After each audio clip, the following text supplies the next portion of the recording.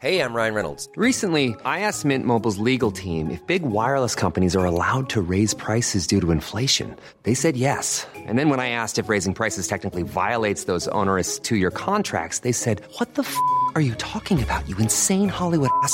So to recap, we're cutting the price of Mint Unlimited from $30 a month to just $15 a month. Give it a try at mintmobile.com/switch. $45 up front for 3 months plus taxes and fees. Promo rate for new customers for limited time. Unlimited more than 40 gigabytes per month. Slows full terms at mintmobile.com. You're listening to C103's Cork Today podcast. Phone and text lines are currently closed. As we welcome you along to the programme, but I want to stay with the weather because Alan O'Reilly of Carlow Weather joins me. Good morning, Alan. Good morning, Patricia. You need to stay indoors today for sure. We've had a lot of rain overnight, lots of reports coming in of flooding on roads. Any respite, or what does the day hold for us? Unfortunately, there's more heavy rain to come for the next couple of hours into this afternoon and early this evening. It will slowly start to ease off this evening, but we have a lot of rain still heading in. At the moment, it's heaviest between Cork City and Dungarvan, so Middleton, Youghal, East Cork is seeing the heaviest rainfall at the moment, and there is more of that coming in. And that line there probably between Cork City to the east up to, say, Waterford City, that's likely to see the heaviest rainfall now over the next probably 5 to 6 hours. And obviously, you know, you've had over 100 millimetres of rain already fall in some parts. There's a weather station in Carrigwell in Cork that has recorded 120 millimetres of rain in the last 24 hours, which is a month's rainfall, Patricia, in 24 hours. Wow, that is crazy, crazy stuff. And so with more rain forecast, there's going to be more flooding. Sadly, there is going to be more flooding. I've been trying to get this message out on my social media for the last, I suppose, 2 days, because the problem here as well, Patricia, is this wasn't very well forecast well in advance. So even up to Saturday, there was really no sign of the rain that was expected on Tuesday. Yes, we were expected to see rain on Wednesday, but it was not looking anything significant. And unfortunately, you know, in the last 48 hours, that has dramatically changed. And, you know, the problem as well is the orange warning is there for rainfall, but the issue will more be when the orange warning probably expires and that rain continues for another little bit, not as heavy, but then you have all the rivers and all the mountains and all the streams feeding that water that has fallen for the last 2 days downstream. Yeah, it's the build-up. Yeah, exactly. So, you know, you have local spot flooding where the drains are not able to cope, but then you have river runoff, and then you have obviously the water coming down from higher ground as well. So it's a combination thing. So the main message I've been trying to portray to people, especially in Cork and Waterford, is if you're in an area that's prone to flooding, be alert, be prepared, be ready, sandbags or whatever it is that you've had to do in the past when these flood events have happened, be ready for them, because unfortunately there is going to be a lot of flooding, and the further south you are, as in the closer you are to the coast, the worse it's going to be. Okay, and is this the tail end of Storm Babette is gone, isn't it? No, this is Storm Babette. So Storm Babette is moving up towards England at the moment. Now, the rain we got yesterday was a weather front ahead of Storm Babette, so it was kind of an outer band rainstorm of its own as such. But this is a very messy storm. So normally when I'm talking to you about storms, you have like a centre of a storm, you have strong winds and heavy rain, and it moves through quite quickly. That's not the scenario here. This is a messy kind of storm with a lot of systems and warm fronts, or a lot of rain embedded into the cloud. And the problem with that is it's going to spin around and it's going to stay kind of stuck still. That's why we're getting so much rain. But we're going to have a lot more rain again, as I said, in the next few hours. And then it will start to slowly pull away. But we're going to have more rainfall tomorrow and Friday. Now, not as heavy, but still more rain. And obviously the cumulative effect of that rainfall, like, on Friday, there's a possibility of some more heavy rain for a time. And obviously, water levels are already very high. Add this water on top and then add more rain. So, you know, while the heaviest of the rainfall will finish tonight, there is more rain coming. And that is associated with Storm Babette. It's a rainstorm. It's not our typical storm. It's a rainstorm. OK, so stay dry and be careful on the roads, because we're getting reports in, besides the flooding events, there's a lot of surface water out there, Alan. There is, and I just shared a video of somebody shared of people driving through floods in Cork. Don't drive through very high water. It's not worth it. No matter what it might be an extra half an hour to drive around. It's not worth getting stuck in it. I've had reports of fire brigades having to rescue people from local roads in Cork. So it's not worth driving through high flood water. If it looks too high, take it is too high and find another route. Okay, listen, as always, Alan, thank you for that and thanks for joining us. Thanks, Richard. Take care. Good morning to you. That is Alan O'Reilly of Carlow Weather. Now, Cork County Council have issued us with a press release. I mean, they're talking about rolling road closures will be in effect. The council crews are out there. They're dealing with the impact of that heavy rain that Alan's just been talking about, but also the high tides and the wave overlapping, and all routes are being monitored, and they may be subject to closure depending on the condition. And the council crews are on standby in several known risk locations across the county. And they are responding to incidents as they occur. And, the council are advising stay high, stay dry and stay away from the coast, rivers and lakes. Humphrey Deegan is in Clonakilty, and Humphrey joins me. Good morning to you, Humphrey. Good morning, Patricia. Humphrey, there was a flooding in Clonakilty yesterday. Is it still there? No. Well, sorry, yes it is. It's still down the ring road. 33 million euros later, and we still haven't got it right. How bad did it get yesterday? Bad. The ring road was closed. The roundabout there outside Scally's, it was halfway across that, and the water was cascading down the main road, so it couldn't go down the ring road, so it was coming up Strand Road. So I was cleaning the drains there then, and it eventually, the pumps got on top of it, and it cleaned off Strand Road. But the council workers were trying to stop traffic. And but 33 million euros later, they shouldn't be having to do that. And what is the problem with the flood defence in Clon? Sure, what would an ignorant fellow from West Cork like myself know? We employed very clever engineers to sort this out. And as I said to John Paul, we have a children's hospital that has been sorted. We have a whole lot of projects. Like Newtown and Rosscarbery was flooded, spent a lot of money there. And all these very clever architects and all these people have personal PI, their practice indemnity, and it's never called into play. The taxpayer still has to keep footing the bill here, and we see doctors being sued all the time, and I'm not advocating that we should be suing the engineers or whatever, but they've done a bad job. It's still getting flooded. Whatever we're calling it out as a bad job, it needs to be investigated as to why it's not working, because flood defences have been put in place in the likes of Fermoy, in Mallow, and they work brilliantly.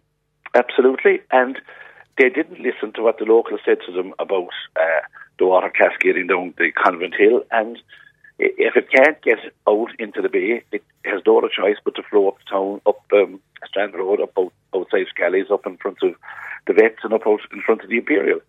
All right, I have a vested interest in keeping that dry, of course, but there's a lot of elderly neighbours living up the street, and they're looking out the door, they're going, Jesus, here we go again, sandbags or whatever. And there's nothing worse than flood water, and I don't know if you were on hold. It's the fear. Yeah, it's the fear because I don't know if you're on hold when Alan O'Reilly was talking to us. There's more rain on the way. Oh, there's more rain on the way. Yeah. And the council staff are stretched as it is, and we spent this money to alleviate this problem.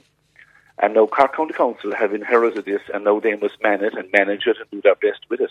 But they didn't build this system, they didn't commission it to the OPW. And yes, Cork County Council are at a limited budget, being stretched to the ropes, dealing with something that should be capable of dealing with its own problems of taking the water off the roads, taking the water off the streets and keeping people safe. And it's not going that far. That was the plan. We also, yesterday, had calls in that the Clonakilty to Timoleague Road was flooded, and with some people contacting us, they were unable to get home to Barry Row. They had to wait until the floodwaters had cleared the roadway. Yeah, till they receded. And this is ongoing, and it's been spoken about. It's like every year to the school buses, every year to the flooding. And we're spending a fortune of money on it, and yet the same things occur year after year. And it's madness, and it's infuriating. But elderly people living up the Strand Road, there's not that many of them living there now, but they were in fear again. They saw the water coming up again, and it's ridiculous. Yeah, and it's not fair. It's ridiculous. And not fair on elderly people. Listen, okay, somebody has to explain why we're spending all this money and we're getting very bad results for our money. Yeah, and the reasons why it's not working. All right, Humphrey, we leave it there. Thank you for that. Thanks very much. A million. Thanks for joining us. It's Humphrey Deegan from Clonakilty. Now, I don't know how much of these are still up to date or not, but we've had loads of notifications in about various roads. I do know that the Youghal Bridge is definitely closed. Clarew Cross, that the National School badly flooding on the halfway to Crossbarry Road from Crossbarry to Bandham. That Clonakilty to Timberleague Road that was flooded yesterday seems to be flooded again, and roads around Barry Row, and flooding in Dundera near Kinsale. I'm told that Glanmire has been impacted by flooding this morning. Local councillor John Marr joins me. Good morning, John. Morning, Patricia. How are things? I'm well. How bad is it in Glanmire? Yeah, no, they've been hit now, but I suppose at the moment as we speak, people's houses and businesses are okay. That's as we speak, and let's hope that it stays that way. The council workers are out and about, and they're doing their best with the pumps. But there's a lot of, a lot of road closures at the moment is probably the biggest inconvenience as we speak. And let's just hope that it stays that way. But there's the new line road is closed. The village, if you're coming from Dunkettle, the Glanmire village is only accessible if you're coming from Dunkettle, and if you're leaving, then you need to go up through Churchill or Barnfara Hill. But my advice to anyone is that if you don't need to travel, don't stay at home. And I know that's from privilege that maybe a lot of people have to get out and collect kids or be at appointments or go to work, and they don't have any other option. But I think that anybody out there, my advice anyway, is slow down, put on your lights, take a breath, and don't travel if you don't need to, because the problem is that even if we look at Glanmire, as I just explained to you, you just go up the hill then up onto Loadamore and Mayfield. There's flooding there, so to stop. It's kind of it's a kind of a gentleman's agreement that it's letting you go through and you let me go through. Start. Then that follows on to the Banduff Road, which is all linked. So we have a number of issues where major roads, and then on top of that we have big works. There was actually a road closure for the next 3 weeks from White's Cross to Moorview and Ballyvalan, which was for infrastructural works, right? So this is just the perfect storm, no pun intended. Yeah. But I think what people need to realise is that this isn't one road blocked or flooded or closed off. There are a number of roads, particularly in the northeast ward, which either lead to Glanmire or even lead someone who lives in Ballyvalan would have used as a kind of a way home. Mm. But the problem now is all those roads are either flooded, they're either closed due to planned works, and then like even by the end of Woods, we've had a wall kind of come in there over by Gaelscoil or Driscoll. There's been other kind of subsidence there. There's a number of issues going on in the one. It's just unfortunate. It's all happening at the one time, and as we've been hearing earlier, there's more rain on the way, so there's more water to land. That's it. And for now, our jobs as local reps and is to work with residents and to work with the officials who and our workers on the ground who have been out since last night. I met them last night on site doing what they could. They were pumping out, but obviously we've all seen the rain. We've seen the severity of it, but it's just now getting sandbags and preparing people for the worst. And let's hope that it passes over. But I know that the Cork City Council workers are on the ground and they're doing everything they can with the pumps and they're liaising with the residents as well. And I think, for now, that's what we can do. And as I said, let's just hope that this passes over. Okay, and let's give kudos to the council workers who were on the ground. Absolutely. They're out in an atrocious condition. I saw a council worker yesterday. I mean, it was just bucketing down, and there he was cleaning leaves out of a drain. It was incredible. So we think of all of them today, and we thank them for all the work that they are doing. And in the meantime, we thank you, John, for joining us on the programme. Thanks for that. Thanks, Patricia. Good morning to you. Bye-bye. That is Councillor John Marr contacting us from the Glanmire area. And the advice is, if you are driving, please be aware of the surface water because it's leading to flash flooding. And motorists are advised to avoid driving through flowing or standing water. And obviously, if you're driving through heavy rain, please drive with care and slow it down. Thank you, Lorna, who just sent in a text saying there's a car transporter broken down on the left lane on the south South Link. What a day to decide to break down. Please drive with care. Cork County Council have been on to say that the civic amenity sites in Youghal and Raffine are currently closed. So civic amenity sites Youghal and Raffine are closed. And Cork City Council tells that many areas of the city are experiencing significant surfaced water flooding. Now the City Council crews are responding, but the resources are stretched to the limit. Flooding is likely to continue for some time, obviously with that further rain forecast. So the City Council are saying please travel with care. 0818 103 103, and please let us know if you are out and about and you come across a flooded area that we're not aware of. Please text or WhatsApp us. Mary's on a train from Middleton. Good morning, Mary. Good morning, Patricia. I was on the train from Cork to Middleton. Okay. And the Glounthaun car park for the train station is completely flooded. The water is up to the wheels of the cars at this stage. Oh, and people parked and people have already parked there. They're gone off on the train. Oh, they're gone to work and whatever, and they're only there since this morning. So anyone who knows of somebody who parked a car in Glounthaun train station, get in and get your car out. Well, if you can get in now, because it's up to the wheels. That was a half an hour ago, so... With more rain on the way? Yes, yeah. Yeah, the whole thing is complete, and it's brown, dirty water. And did the car park look full? Oh, yeah. Full. It would be because people heading to work. Yeah, they go up and they drive up first there and they park up there then. And, all right. Yeah, listen, and that's every... Yeah, so God loves them. So if anyone is at work and your car is parked in Glounthaun train station, or you have a relative or a friend that you know, try and get a message through to them. Try and get somebody, to try and get your car out. Okay, thanks for that, Mary, and thanks for contacting us. Not at all, Trish. Have a good day. You too. Stay dry. Bye-bye. 0818 103 103. Now, I leave flooding, but keep anything that you're spotting when out and about. Keep the information coming into us. But I want to move to a different topic, because the Green Party in Cork has called on officials in the City Council to rescind a notice which was given to residents and landowners of Burke's Hill in Mayfield, instructing them to cut trees along the road.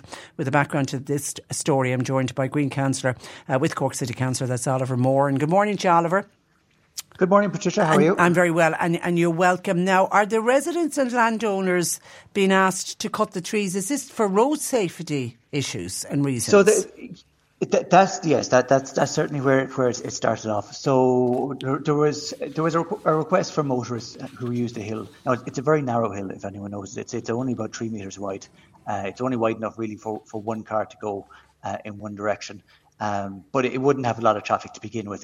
Some people would use it as a route from, say, the top of Lotabeg down to the lower Glanmire Road. But it wouldn't be a very heavily trafficked route now by any means. Okay. It's quite a narrow road. But there was complaints that there was overgrown hedges and so on. It's the time of year to do that. I don't think anybody complained about that. You know, it was the City Council went in, did some works, and everyone was happy. What appears to have happened then afterwards, and look, this is an evolving story in a way since the weekend. What appears to have happened afterwards is that a standard letter went out to all the property owners along the road. Now, there's not that many people on the road. It's about 1 kilometre long, but there's about a dozen houses, say. Mainly one large property owner who owns a farm there, and then a number of houses. But everybody who had a tree received a letter addressed to them with a map identifying the property, and it was the content of the letter frightened a lot of people, caused one landowner to take quite immediate action to remove trees, and it got other landowners spooked enough that they contacted arborists and tree surgeons and got quotes for several thousands of euro.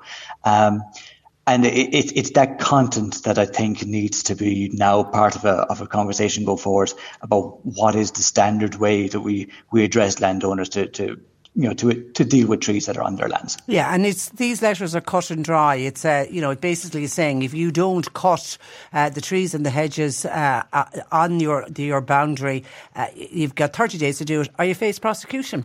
And the word prosecution makes people very fearful. Yeah, it did. And from speaking to engineers and officials since then, I think the intention certainly from Cork City Council side and the official side, was just to draw landowners' attention to their responsibilities. There wasn't actually any issue identified anywhere along the road with trees being in anyone's way. But the letter contained exactly that. It was straight 100% in terms of what it was saying would happen. It was, you have 30 days to cut back your trees. If after 30 days there's trees that are dangerous, you may be taken to court and the cost of works will be taken from you. And of course, if you're a farmer and you have the wherewithal to take action on that, as has happened, you probably... You'll get out there and you'll do it. But it's the homeowners having to contact tree surgeons. It was two. One, I mean, the one landowner had the wherewithal to take action, and their action, as they deemed fit, was to remove a substantial number of trees because they just thought that was the most reasonable course of action on the back of this letter. And then for other landowners, particularly people who own houses, getting large quotes to address trees. And then there's older people on the road as well with particular circumstances, and it caused them a lot of fear as well. Now, I've been fortunate that everybody involved, the officials, the residents, everybody has been very talkative, and we've been, the best advice if you've received a letter like this is to ring. There was a number with it. There was a name of an official. He's happy to talk to anyone. He will clarify the matters. But I think going forward, we have to look at how we deal with that. And in fairness to all officials in Cork City Council who have dealt with, including the trees officer, I think they've recognised that there's an issue with these letters, and something will need to be done. Okay, but on the other side of that, Oliver, we often get calls in from people who are giving out about a particular road because of overgrown trees and hedges, and saying the damage that it's doing to their vehicles. Yeah, and look, that certainly is the thing. It's not the case here, and I think that's the problem.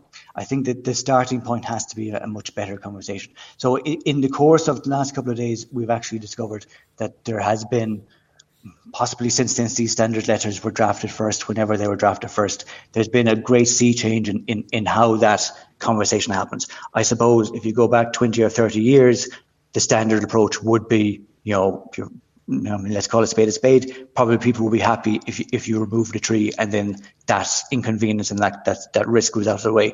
Whereas now we recognise the importance of trees in particularly in urban areas, but across the country nationally. And that actually those trees on the roadside, they serve a really important purpose. So in the last, I think it's 2021, a booklet has been produced for landowners about their responsibility towards trees. And it takes an entirely different approach to how this letter went about the thing. So it starts off by talking about recognise the benefit of trees before going into understanding and responsibilities. Okay, and it doesn't set out what must happen. I think that was one of the big problems in this case. Yeah. There was a diagram saying you have to cut your tree to 6 meters vertical clearance. Or we will prosecute you. A huge work. Yeah. Whereas this is more talking about go out, look at your trees, see if there's anything dangerous there, assess it yourself. If it's all okay, it's all okay. No need to worry about it. But go out to assess it. Yeah, it's miscommunication more than anything. Okay, Oliver, we leave it there. Thank you for that. And thanks for joining us. Thanks, Patricia. Good morning to you. That is Green Party City Councillor Oliver Moran. Listeners just been on to say that the traffic lights are now out in the square in Fermoy, and the listener says there's absolutely crazy driving going on. Please slow it down and drive properly this morning. And also coming into us on WhatsApp. The WhatsApp's just gone down. Here it is. Severe flooding in Ladies Bridge. The fire brigade have been called in to assist. And John says avoid the road from Ladies Bridge to Garryvoe.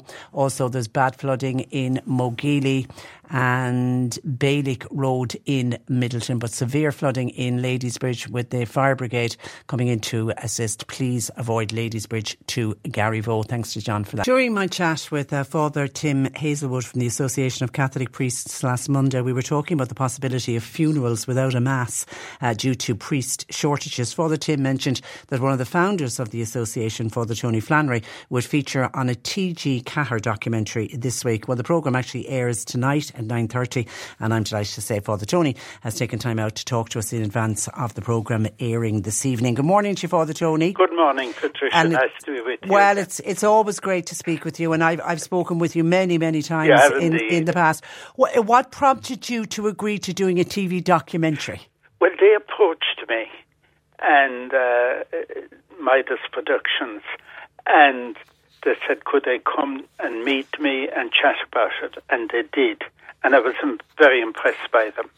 So I suppose it went on from there. There were two young women, Maeve and Dan, and very professional, and at the same time I could see that my story would be in safe hands with them, that they were very careful all along the way to, refer everything. Was I comfortable with it?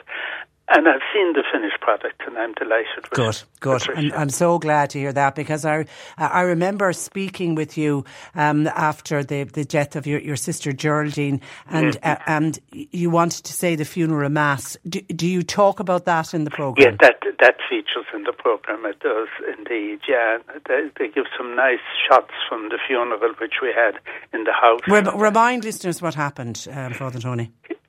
Well, you see, the fact that I was out of ministry meant I couldn't minister publicly, and that has been for the last 11 years.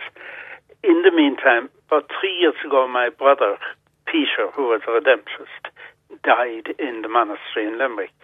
Now, at the time in Limerick, I suppose partly because it was in the Redemptorist Church, but also with total support from the Bishop of Limerick, Brendan Leahy, I was able to celebrate Peter's funeral mass. And then about a year later, Geraldine died. Now Geraldine, she had a long-standing health issue, and she knew her end was coming for quite some time, and she had always insisted that I would say her funeral mass, whether I was in ministry or out of ministry. I was to do it.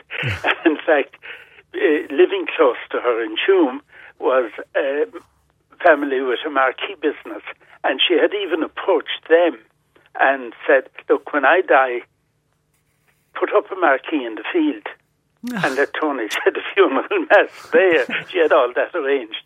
As it happened when she died, it was COVID time, and also the family had sold off the marquee business. So that wasn't an option.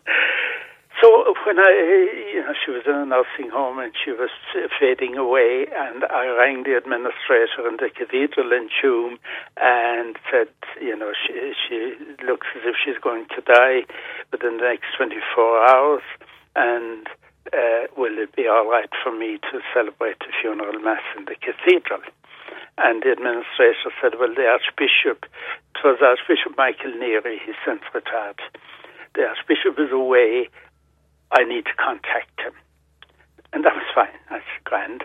I really didn't anticipate any difficulty, maybe that was naive of me, but the following, I was all night in with my sister, and the following morning I had just gone out to get a bite of breakfast, and that when I got a phone call from the administrator, and now the administrator is a lovely man and I wouldn't fault him at all. He was caught between the Archbishop and me, and his message was no. The Archbishop said no, I couldn't. And then after I'd left on the phone from that, I'd say within 15 minutes another phone call. Geraldine had died. So the whole thing just worked out awful, as you can imagine now, Patricia. Did that hurt you greatly? Of course it did. But at the time you deal with it, and like there was no way.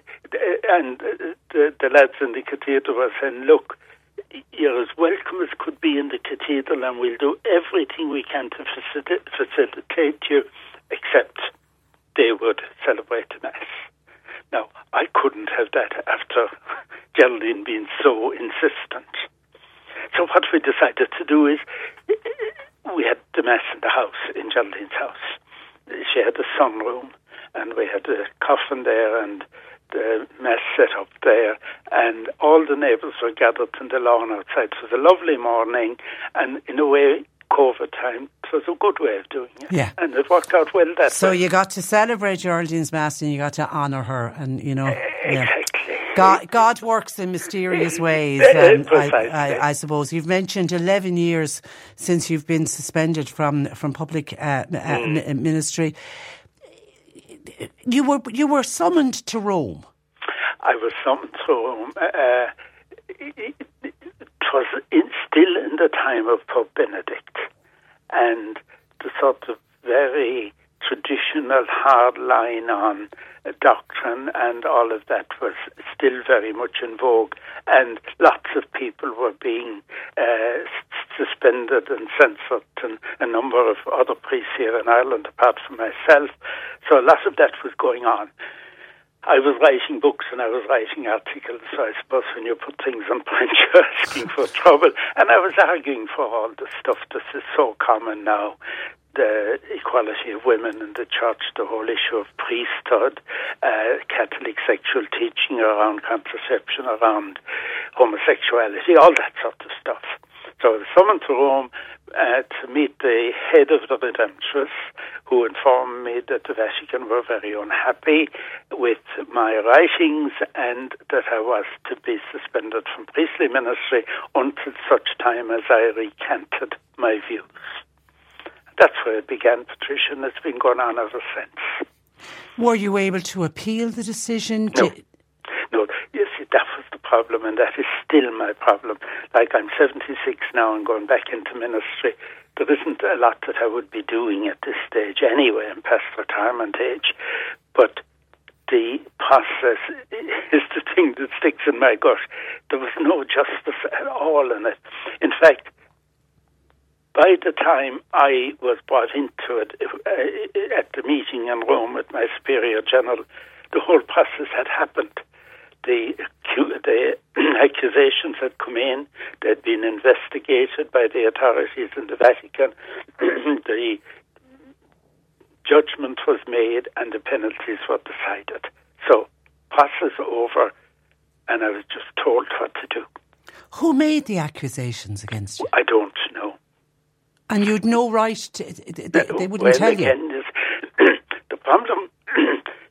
the authorities in the Vatican never spoke directly to me. So everything was through the Superior General of the Redemptress. So I was getting everything third hand.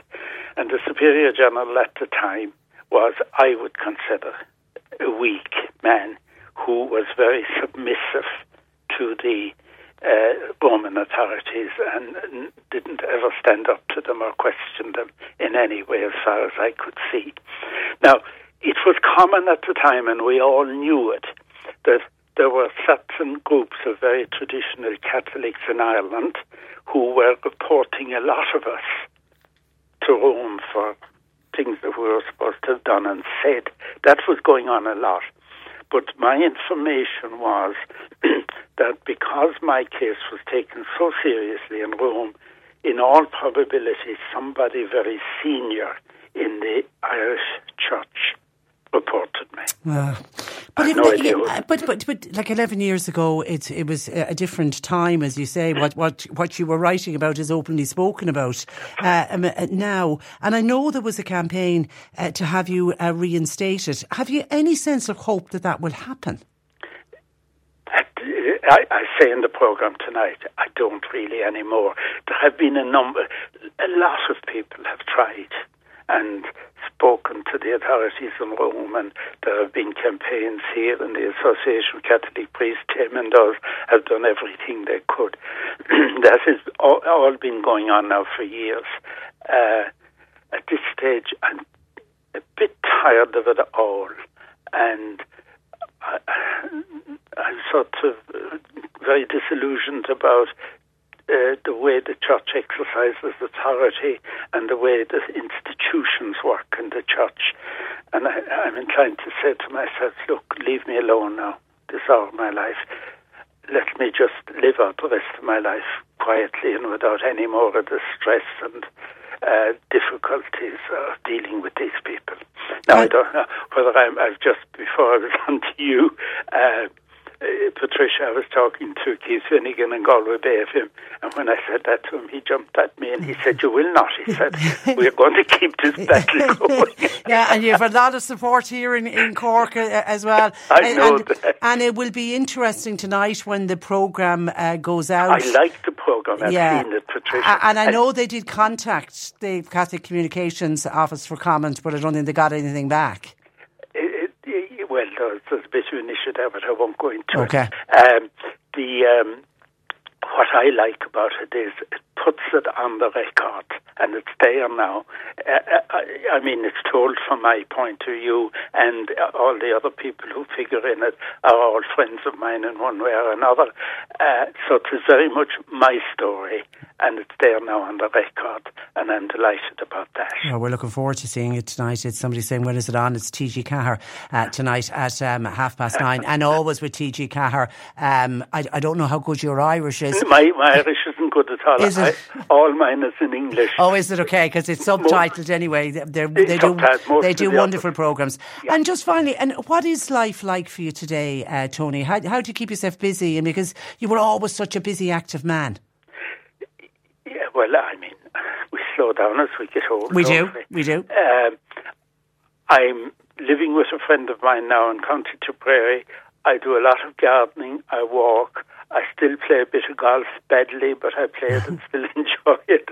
And I read a lot, and I have a lot of friends and all that sort. It's a simple, very simple life at this stage for me now. Well, you've been such a great loss to the Catholic Church in Ireland over the last 11 years, and nobody will give up on the campaign to have you reinstated for sure. Listen, I'm looking forward to the programme tonight. Thank you, Patricia. It's always a pleasure to speak with you. You look after yourself, okay?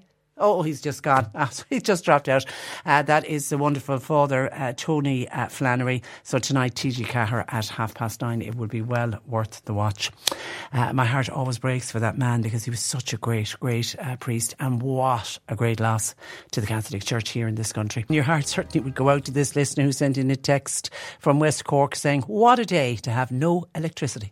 The ESB are doing scheduled work. No hot food, no hot drinks, and it's so wet we can't even go outside." A sad listener in West Cork. My heart goes out to you for sure. It really is the worst day to be without electricity. All you want to do is stay snug and warm in your house and drink hot drinks and eat nice warm food. Not to be for another few hours for you anyway. Hopefully it'll pass quickly. Hi, I'm just wondering on the buses going from the usual place on the Park Road in Mallow because of the flooding. We have no reports in as of yet of the Park Road flooding. That's not to say that it won't flood later on, but certainly as of now the Park Road is open, which means the buses will be going from the normal bus stops. Hi Patricia, could you please tell people when they're out driving to turn on their lights? Because it's just poor visibility there at the moment anyway, because it is dark and overcast and cloudy and rainy, and so yeah, lights on please. And then Mark says climate change is resulting in more rain. What we are experiencing at the moment will be more and more frequent into the future. We must up the reforms to all of our lives. We all need to do our bit, the way we do business, the way we do travel, farming, etc. We need to do it to avoid global chaos. That is from Mark. And then Bill in Clonakilty was reacting to Humphrey Deegan, who joined us from Clonakilty, who was questioning 33 million was spent on flood relief works in Clonakilty, and yet the town, parts of the town continues to flood. And Humphrey was making the point that at the time when the planning was going on, they didn't listen to local people to get the views of local people who would have lived and know the area well and know where the flooding starts and what causes the flooding and, you know, where it gets particularly bad, etc. Bill in Clonakilty kind of very much agreeing with Humphrey, and he says a lot of the engineers are working out of a textbook. Never do these engineers come and talk to the locals or those who have seen the water running down hills for 50 years or more. And sometimes the engineers can actually look down on the local people as if they're country people and they must be a little bit stupid. But when will this all stop? Millions upon millions are spent with all of our local authorities. There appears to be no forward planning, no preventative measures carried out.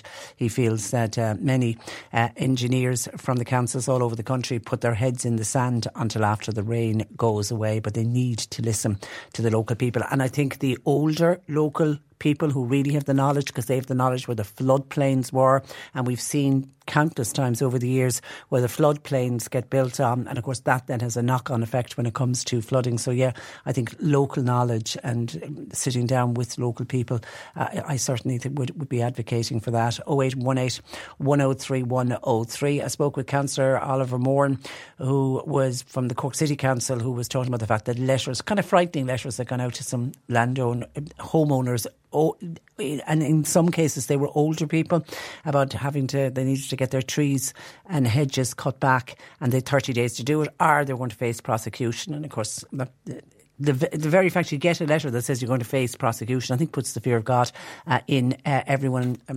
Oliver was saying the council need to learn in the way they send out these letters, and it's a bit of miscommunication that yes, some hedges did need to be trimmed, some trees did need to be trimmed, but the letter didn't need to be as forceful as it was. But I did, when I was talking with Oliver, make the point.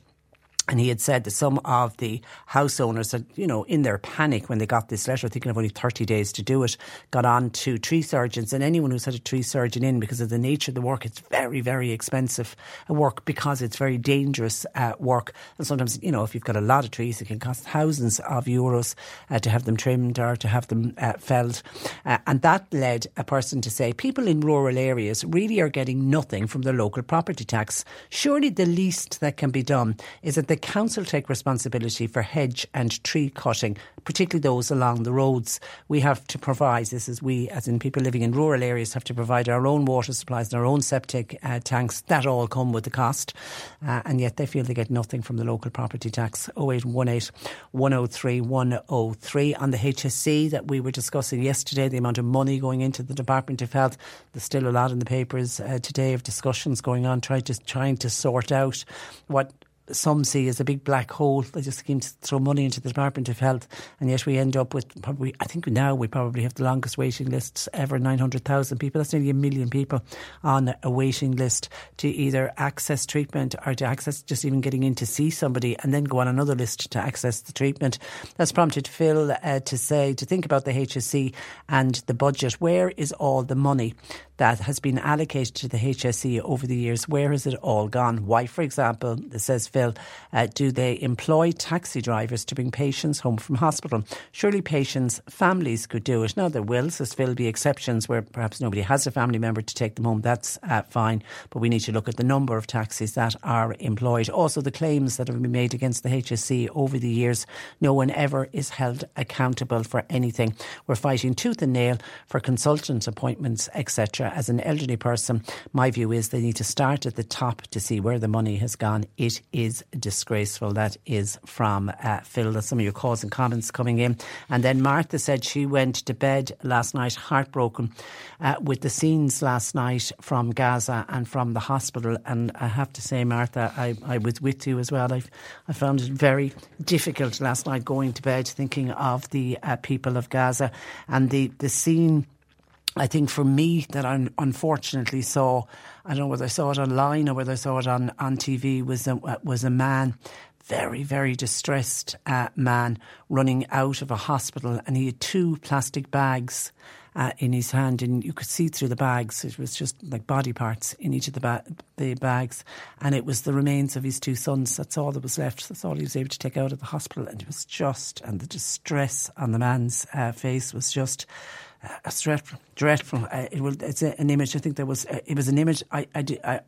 I sort of said I wish I hadn't seen it, because it's an image I think I'll never get out of my mind. But hundreds of Palestinians, we know now, were killed in Gaza last night after that horrific bombing of a packed hospital. An atrocity, obviously, that has been roundly condemned by several international leaders. Now, the health ministry run by Hamas, they say an Israeli airstrike hit the Gaza City hospital, which was packed with wounded people, but it was also packed with Palestinians who went to the hospital seeking shelter. Hundreds of people were killed. It's confirmed the attack. If it is confirmed that it was Hamas, regardless of who has done it or whether it was an Israeli airstrike, it'll be the deadliest in the 5 wars that have been fought since 2008. The Health Ministry said at least 500 people had been killed. That was the initial reports, but I think that's gone to, they expect the fatalities in total will be in around 800 people. Photos and video purportedly from the Al-Hilali hospital on social media showed fires engulfing the building and the hospital ground, and the hospital ground was literally strewn with torn bodies, and many of them you could clearly see were very, very young children.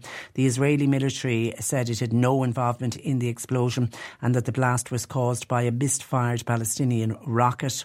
The Israeli Prime Minister said the barbaric terrorists in Gaza have attacked their own people, not Israeli military. But of course the argument goes on, both sides are saying the other side did it, and it doesn't matter. It just doesn't matter. This should never have happened. When did anybody think it's okay to bomb a hospital? It's never okay to target a hospital. I don't care what side did it. It's just wrong. Doctors Without Borders, they called a hospital strike a massacre and said they're horrified by the strike.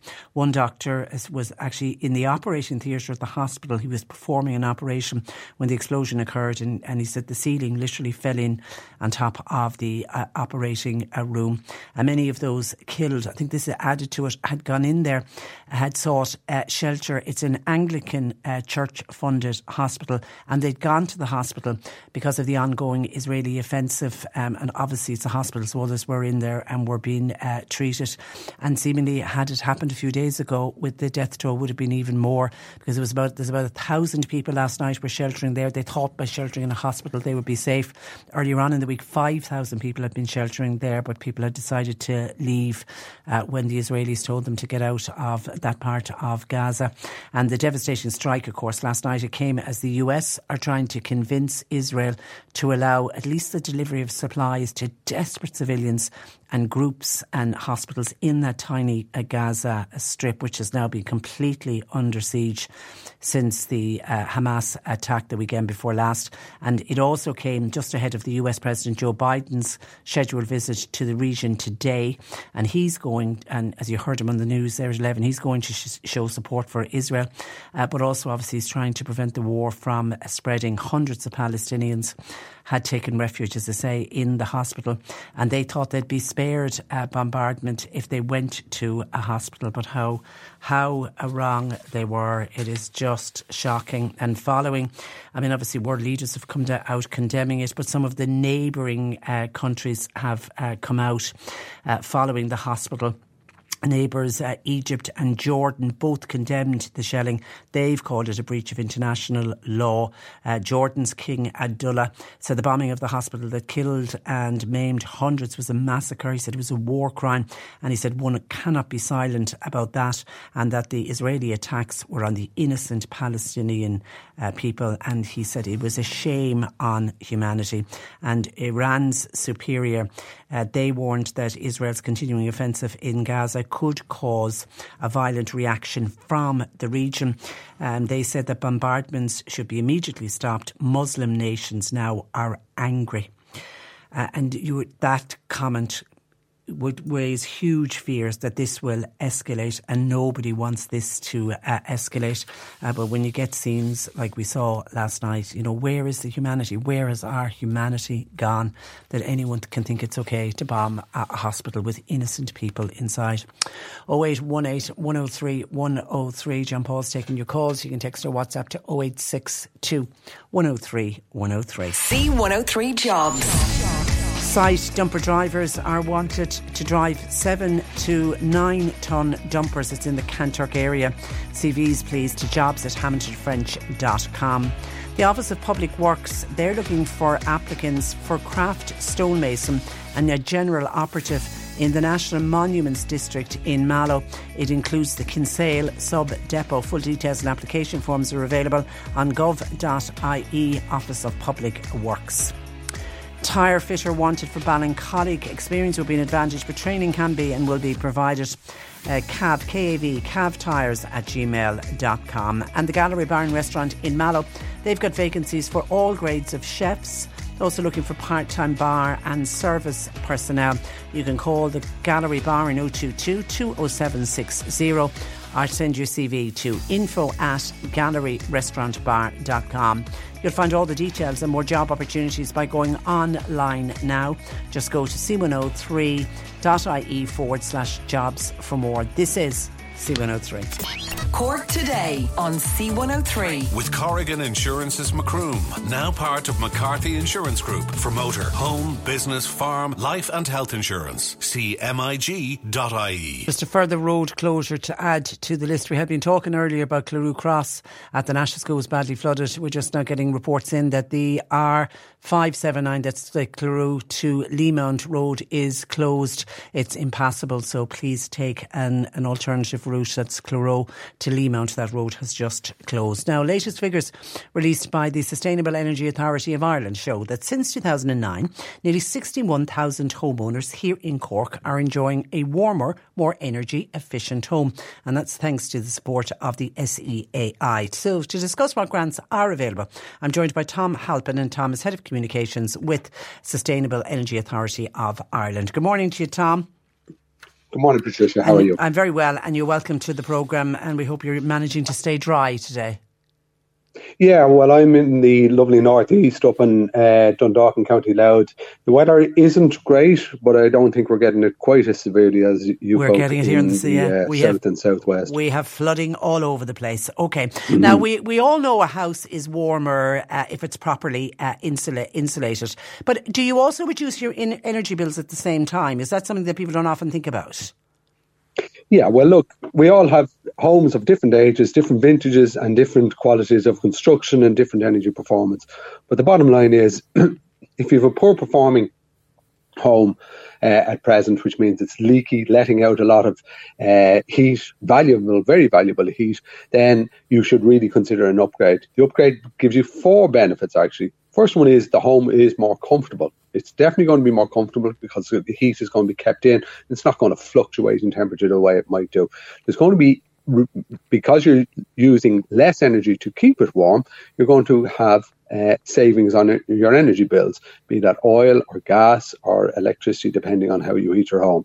And then you're going to benefit the environment, because if you're using less energy, less fossil fuels means less carbon dioxide emissions, so less harmful greenhouse gas emissions.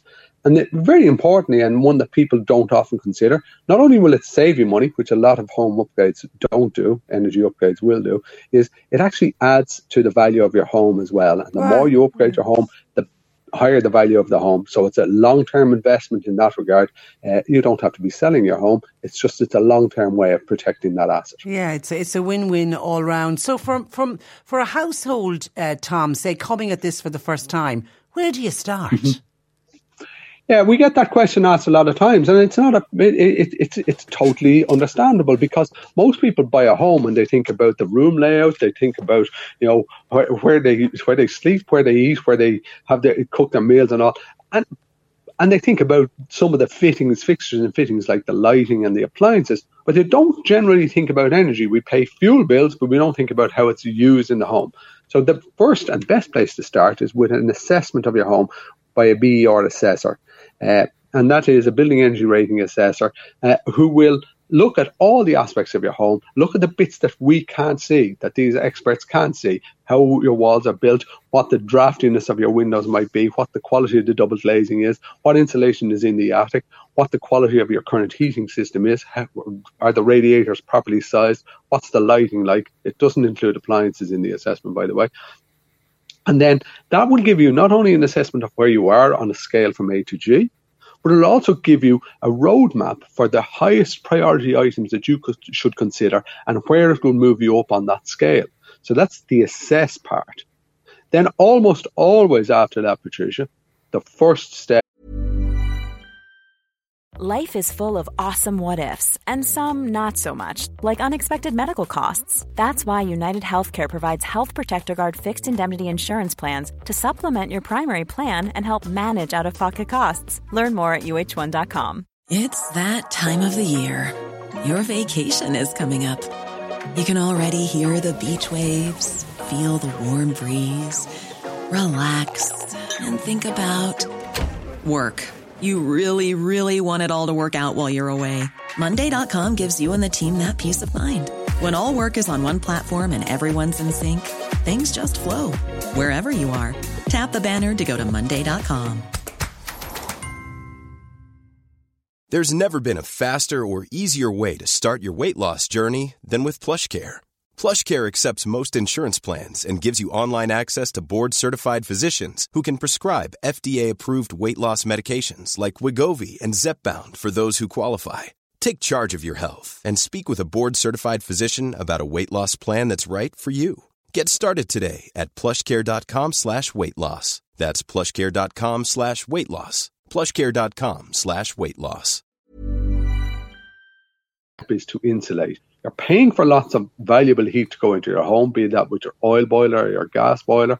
And what you want to do is make sure that heat stays in for as long as possible. A little bit like putting a hat on your head or like putting a lagging jacket on your hot water cylinder. The more insulation you have, the longer it stays hot, the less the heating has to come on. So you think about insulation, which is attic insulation, wall insulation, possibly floor insulation. Now, that's very intrusive and only if you were doing other major works. And then the other part of insulation is windows to keep that heat in. After that, you look at upgrading your heating system. So you might think about if you don't really want to go to change to a heat pump or a renewable heat pump, you could think about even just adding heating controls to make it easier to operate your heating system in an efficient way. But we really like to advise people to think about renewables at that stage once you've insulated your home. So that's think about a heat pump, think about solar panels on your roof for hot water, think about solar panels on your roof for to generate electricity. But the first place is get professional help to assess home. As you say, and every house is going to be different. Actually, your namesake Thomas has been on with a kind of a good question about insulation in the attic. He wants to know, does attic insulation need to be replaced? He fully insulated his attic about 10 years ago, but he's wondering, is there a lifespan on it? Do you need to replace it? Well, it's kind of funny. On the one hand, you shouldn't have to. But the way we all treat parts of the insulation in our attic might need some of it to be replaced. And that is because we throw the Christmas decorations, we lob them up through the attic hatch and they crush down some of the insulation. Insulation works best when it's at the thickness it's intended. And the other thing to consider is it, when Thomas insulated the attic, what thickness of insulation did he put down? Some people put in 4 inches, which is 100 millimetres, or 8 inches, which is 200 millimetres.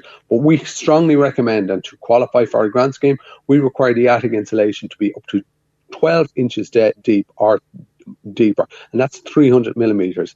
And when you get your attic insulated to 300 millimetres, you also need to consider issues like putting proper ventilation into the attic, because that's now a very cold space because all the heat has been kept in your house. So you need to look after how your tank is insulated as well and the pipes in it. But if you don't go into your attic after you've insulated it, you shouldn't have to upgrade it. It doesn't have a lifespan per se. Okay, but unlikely that Thomas hasn't been up in the attic, as you said, tossing up the Christmas tree or all the other bits and bobs that we shove into the attic, meaning that we'll use them one day and half the stuff you put up in the attic you never use again. Okay, Bernie wants to know, with the rising cost of oil and gas, it's gone so expensive for people to heat their homes. What's the best option? Okay, well, the best option is to, if at all possible, move away from using oil and gas in the first instance and consider using a renewable air source heat pump for the home. Now, an air source heat pump, for those of your listeners who aren't familiar with it, you probably have seen maybe a neighbour or a small business that has one. They look like an air conditioning unit. They're freestanding on the outside of your house. They work like a fridge. Basically, when you put slightly, we'll say, room temperature food into your fridge, the fridge has a technology inside it that can remove the heat that's in your room temperature food to cool it down to 4 degrees or below. And all of that heat that it removes from that food is pushed out of the back of the fridge. If it's not a built-in fridge, you can feel the warm grill at the back. That's what this does. The heat pump takes the air outside, which might be at 6 degrees or 4 degrees or 2 degrees, and it actually cools the air further and then takes the heat that it took out of the air and into your home. Now, for a heat pump to work well, a heat pump works off electricity. It uses 1 unit of electricity, but because of the way it takes warmth out of the even cold air, it gives you between 3 and 4 units of heat. So it actually is, the unit of electricity itself is expensive, but for the amount of heat you get out of it, it works out more economical. Okay, now for them to work well. Yeah. Sorry, Patricia, just to say, for them to work well, there's 2 considerations. One, the home must be well insulated, because the way in which they operate, they actually stay on all day and run gently throughout the day. So you need to have a well-insulated home, and our grant is only available for homes that have a certain level of energy performance, but you can achieve that by insulating the attic and walls. The other consideration is, a lot of people seem to think that it has to be used with underfloor heating. It works very well with underfloor heating because the temperature that it pushes the water around the house is lower than a normal boiler. But you can achieve the same output if you just have the right sized radiators. So you may need to increase the size of your radiators in some rooms, but not necessarily all rooms. Okay, I think, most people accept that all of our homes need upgrading, but people worry about the cost. And this is particularly where you come in at SEAI with the grants. So there's a variety of different grants, isn't there, that are available. Talk to me about probably one of the more popular grants. So what are the ones that people are going for? Okay, so Patricia, it's a really common question. It's actually one we like to answer, because we want people to get the best ones available suitable for them. So first of all, there's the individual energy upgrades, which are available for people who want to do upgrades to their home and do it bit by bit, because they either feel that it's better to do it step by step, or the budget will only allow them to do it step by step. And the grants that are available are for attic and wall insulation, for heating control upgrades, and then for heat pumps and solar panels. And that allows you to do upgrades, as I say, progressively. You do the assessment with your BER, you see which ones you should do first, and then next, and then next. The only thing there is you select a contractor from our list of up to 1,300 registered contractors. You select a contractor, you apply first, get the works done, and then claim the grant from us afterwards. We always say, by the way, shop around. So sort of one absolute rule and one guidance rule is apply first before you get the works done. That's the absolute rule. And the guidance rule is shop around. Always shop around and check prices. And it's not always necessarily the cheapest is the best. I always think word of mouth is great when you're shopping around for things like this. And one thing that there is so many, like you mentioned at the top of the piece, that there's 61,000 homeowners have gotten works done. Talk to friends, talk to colleagues, talk to family members who've gotten the work done to see, was the contractor good? Were they reliable? Did they come on time? Did they leave the place in good condition afterwards? Did they charge exactly according to the quote? And were you happy with the work overall? Because, as you say, we as our mothers might have said, we know the price of everything and the value of nothing. Yeah. So it's important that we get it. Price isn't the only arbiter in this. Okay. Now, if people are in a position to do and what about applying for the grants? Do you make that process as easy as possible? Because some people think it can be so time consuming. It can be hard to negotiate. It's not at all time consuming. If Patricia, if you wanted to apply now, while this morning, the only two pieces of information you really need in advance is you need your meter point reference number, MPRN, and that's written at the top of your utility bills. It's an 11-digit number that uniquely identifies your home, because we only pay grants to each home once, which is proper for government grants. The other thing you should have available to you is your preferred contractor, because you'll be asked to identify the contractor, and that's from the list. Now, that can be a local person that you feel you want to use, or it can be a person who is recommended to you, may not be in the locale, but it's up to you from the list of contractors. When you apply, it takes a few minutes to complete the form online, or you can complete it by post if you want, and that is available. But if you complete it online and all the information is correct when you submit it, you'll get an immediate approval That's your grant offer. You then have 8 months, up to 8 months, to schedule those works, get them done, and get the follow-up ER that's necessary for the grants. But it really couldn't be easier to apply. There isn't any it's real not, difficulty. And the grants are generous enough that, we would just say apply. It's not means tested. Somebody's asking. No, there is one that has a means testing aspect to it, and I'll come to that in a moment, Patricia, which is our fully funded upgrades for vulnerable energy poor homes. But in the middle, I just wanted to say that the first scheme I talked about there was really the individual energy upgrades. People might want to do or avail of what we launched last year, the one-stop shop service. And the one-stop shop service is where a single provider, there's 17 of them around the country at the moment, and these are large-scale providers. There's one provider comes, assesses your home, decides the works that are necessary, schedules those works, they apply for the grant on your behalf, and the money is available up front at that stage. So you don't have to think about paying for the works and reclaiming it. It's effectively deducted off the price of the works. So they apply for the grant, they schedule the works, they do the quality assurance, and then they complete the paperwork and return it to us. So it's a turnkey service where the homeowner just leaves it in the hands of one contractor to look after everything. Now, the requirements for participating in this are that you go from a relatively low BER to a B2 or better, and it's the contractor would explain, the minimum uplift that's required.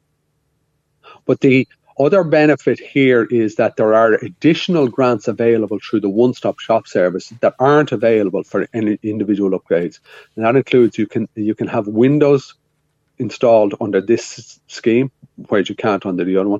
And there are additional grants for project management and for bonus grants for heat pumps, and even grants towards radiator upgrades if you need them for heat pumps. Okay. So there are there are sort of added incentives in the one-stop shop service to go for that. Okay, and we've gone through a lot of information, and there's so much information on your website that I would say to people, really go take a look, and it's in layman's terms. It's very easy to navigate. I was on it yesterday, and it's seai.ie. Tom, I'm over on time, but listen, thank you for that. I really do appreciate you taking time out to talk to us today. Good morning. No problem at all, and delighted to help your listeners. Thanks for that. Bye-bye. That is Tom Halpin, who is Head of Communications at the Sustainable Energy Authority of Ireland. Check out their website. I'm just told multiple vehicles stuck on the Monaghan Road. It is now completely impassable, and the advice is avoid the area.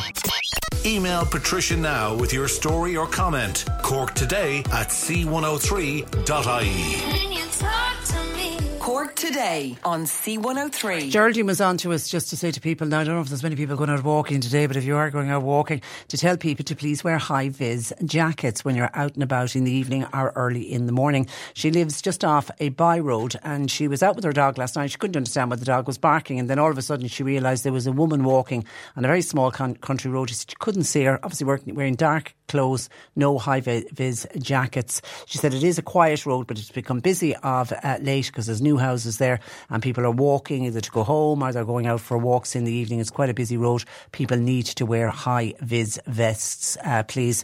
Dan from Coachford sounds like somebody who needs a man with a high-vis vest to tell him what's going on. Good morning, Dan. Good morning, Patricia. Now you have a tale to tell us. You're at CUH. I can't say you're in CUH. You're not. I am. I'm actually gone into the car park now after an hour and 10 minutes. Okay, tell us your story. What time do you arrive? 11:22. For a what time appointment? Well, my time was 11:30. Okay, so you were giving yourself loads of time. I gave myself loads of time to come in over the way the condition of the roads were coming in. And unfortunately, I got in there, all right, I got over that barrier, but the barrier I couldn't get into was over the barrier and going to the COH. This has been the same now on Monday, there's queues from the gate in. Yeah, I had a call actually in from somebody who didn't know what was going on, that they were queuing. But it's now 10 to 12. You're telling me for an hour and 10 minutes, you've been queuing just to get into the car park? Yes. and there is about another about 50 cars behind me from the gate inwards. Like this was the same, not as bad as Monday, but you still had to queue to get into the car park. And the ironic thing about it is they're still going to take out $2.70 an hour after all that. So surely, Patricia, there's somebody looking out the window somewhere, some executive or some top-notch fella here to say there is a big problem here at the moment, because this is going to push back appointments from doctors and consultants that people are turning up late. Some people actually turned around in the queue and went back, you know. We had that the other day. We had that on Monday. Somebody gave up and went home. Did you ring to say I'm stuck in the car park? I was stuck in the queue at that stage. Yeah. I'm just going into the car park at this stage, no. But did you tell them you're going to be late for your 11:30 appointment? I rang them, but it seemed that this is the way it's going to be. But like, I don't think there's any quick answer to it. I don't know. There must be a problem solver around somewhere. But what's going to happen here now is that people that miss their appointments will go back into a waiting list. For appointments that doctors and that, and that's going to put pressure on the whole appointment system again. So some people know that won't make it in here before Christmas. It could be next year before they see the way things are going. And the way the barrier at the car park operates is when it's full, the barrier won't go up. So you're queuing outside, waiting for a car to leave, and then as one car leaves, they leave one car in. Exactly. Oh my God. No, the one good thing is that people don't realise from the inside after they're paying their money is that normally on the way out you put your ticket in so the barrier will lift. But at least what I've seen so far is that when the people are approaching the barrier, it's lifting automatically to get out. To speed it up. It's a small bit of a help anyway, Patricia, really, you know. Okay. And added to that, because we only discussed it a few weeks ago, the paediatric department from the Mercy is moving to CUH next April. Right. So you're going to have more patients. Paediatrics, you're going to have to have the parents driving them. So you're going to have more cars. And where are they all going to park? Yeah, well, you see the thing, Patricia, as well. That's happening with the Southern Infirmary at the moment, where they moved over from the orthopaedic over there. But it's absolutely chaos there as well for car parking.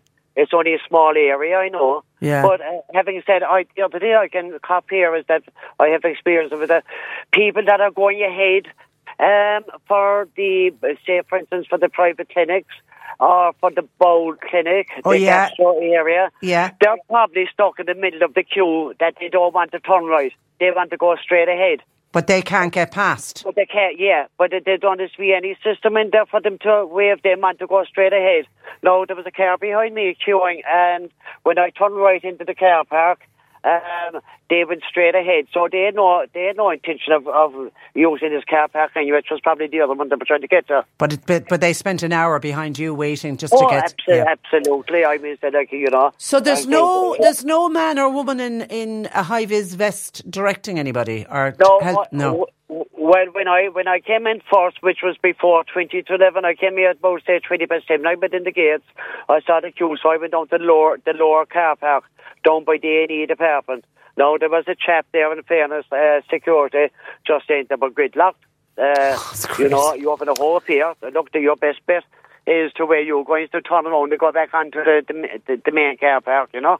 It's just an overstretched hospital, even at the car park. Okay, listen, go into your appointment, and we wish you luck with the appointment, okay? All right. And thanks a million for contacting us. Maybe there's somebody looking out the window there, and I thought he might have a brain to stop it out. Thanks, Dan. God bless. Bye-bye. Dan from Coachford, stuck in the CUH queue to get into the car park. Tom has been on to say there's flooding on the motorway between the toll at Watergrass Hill and Fermoy.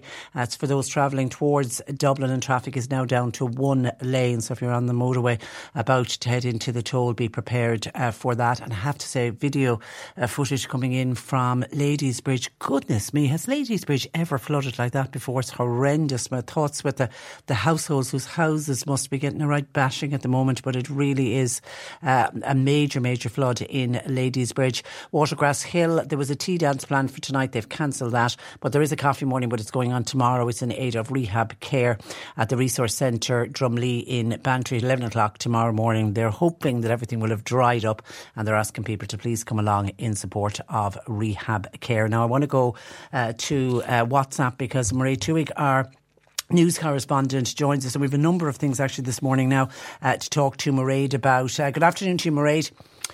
Good afternoon, Patricia. Now, in a couple of minutes, you were initially, and you will talk to us about the Mallow man, Tyler Tiggy Jackson, who received a life sentence yesterday for murder. That was for the murder of Conor Quinn back in 2018. But before we get to what happened yesterday, Mairead, some comfort, I suppose, for Tina Satchwell's family. Her body is to be released. That's it, Patricia. We just found out today that her body has been released to the Dingvan family. That was her maiden name, Tina Dingvan. And it's understood now that her close-knit family, who hail from Fermoy in North County Cork, are going to have a private ceremony for the 45-year-old who, as we've been hearing, has a love of pets and a love of fashion as well. And Tina was the youngest of 4 girls in the Dingvan family, and she also had 3 brothers, and was originally, as they say, from Fermoy in North County Cork. And we saw there was vigils in Fermoy and in Youghal as well, Youghal on Saturday and in Fermoy on Monday. So yes, her body has now been released to the Dingvan family, and as I say, it's understood they're going to have a private ceremony. Yeah, that's very, very understandable. Once again, our thoughts with all of Tina's family. And then the flooding this morning, have you been out and about? Is it in the city you've been out and about? Well, I stepped out. I was didn't venture too far in because, as you've probably been hearing all morning, a lot of cars, people got stranded in their cars because they're driving into flood waters. So we've seen a number of cars stranded. The emergency services have been having quite a busy morning, but Cork County Council there have just been in touch as well. They've responded to 106 incidents since 5 p.m. yesterday and up to 9 a.m. this morning. The County Fire Service responding to over 30 additional calls as well.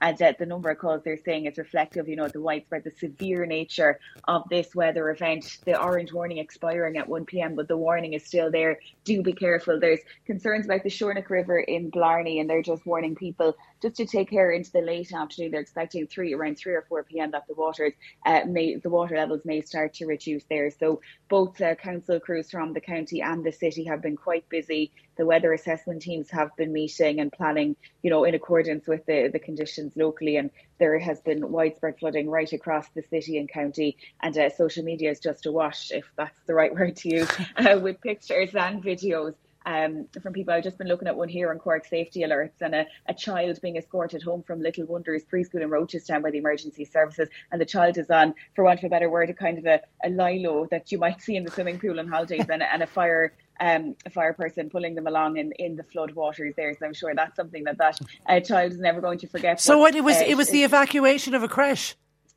That's it, yeah. And Little Wonders shared the video, and Cork Safety Alerts have it up there just in the last few minutes. Wow. So there's some scenes across Cork that maybe, I don't know if people were expecting it to be as bad as it is, but the crews, the emergency services, they're out there and they're working really hard. And as I say, a number of people did get caught with their cars, water going into the exhaust and things like that, and having to be rescued. So it's fairly treacherous this morning. As I say, that orange warning expiring at 1 o'clock, but do take care into the afternoon. I know Ken Parrish from the Street Fleet mentioned about a lot of leaves falling. It is that time of the year, so there will be a lot of after effects as well. So the advice there is just to take caution into and the don't afternoon. Drive through floodwater.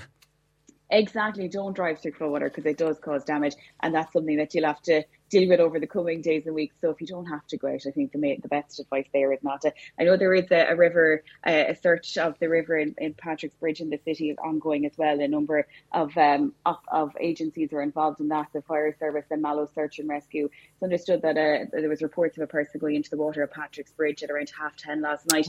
They are involved in that as well. So that search is ongoing as well this afternoon. And what a day for that, God help them.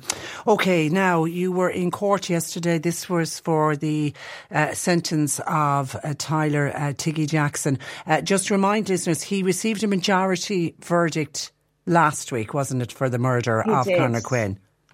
Yeah, so the jury of 8 men and 4 women at the Central Criminal Court sitting in Cork, they did return a majority verdict last week. And this trial, it got underway on the 4th of October, so just earlier this month. And I suppose if we go back to July 12th of 2018, jurors heard that Conor Quinn, who is the victim here, attended the Carmy Horse Fair in Buttevant with his cousins, and his girlfriend Stephanie was heavily pregnant at the time as well. Now, in an outline of this case to the jury during the trial, Ray Boland, the prosecuting barrister, said that members of the group left the fair in Botevant on the evening of July 12th, 2018. They decided to go to Mallow to get some food, and they parked on Main Street in the town that evening. Now, what the jurors were told is that Conor Quinn spotted Tyler Tiggy Jackson. Conor got out of his car and confronted Tyler Jackson, also known by the nickname Tiggy.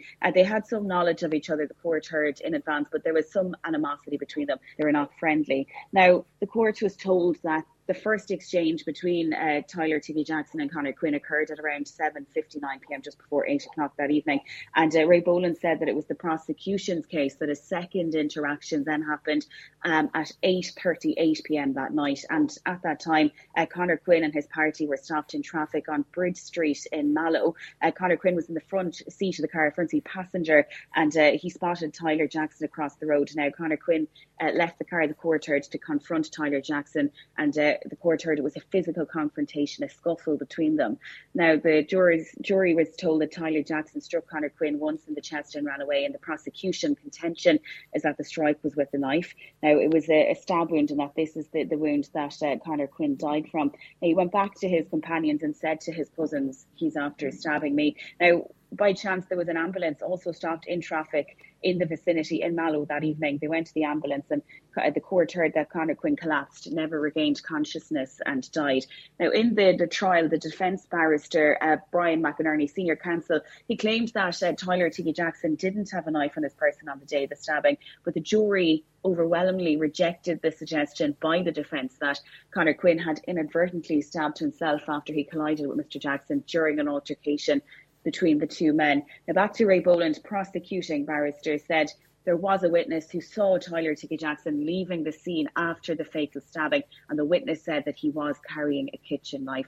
Now, in these trials, the state pathologist, Dr. Margaret Bolster, gave evidence as well. The defence did put it to Dr. Margaret Bolster that Conor Quinn could have stabbed himself after he collided with Mr Jackson, but Dr. Bolster said that this would be very unlikely for such an event to occur, because she said that a stabbing of this nature required a moderate degree of force.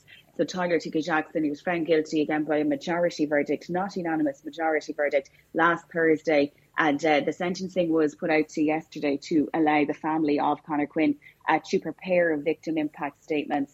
And there was a victim impact statement read during the sentencing hearing yesterday. It was read to the court by Conor Quinn's aunt, Jennifer Spittle, and it was read on behalf of his mum, Teresa Quinn. Now, as I mentioned earlier, Conor Quinn was a father-to-be at the time that he died. He was only 24 at the time.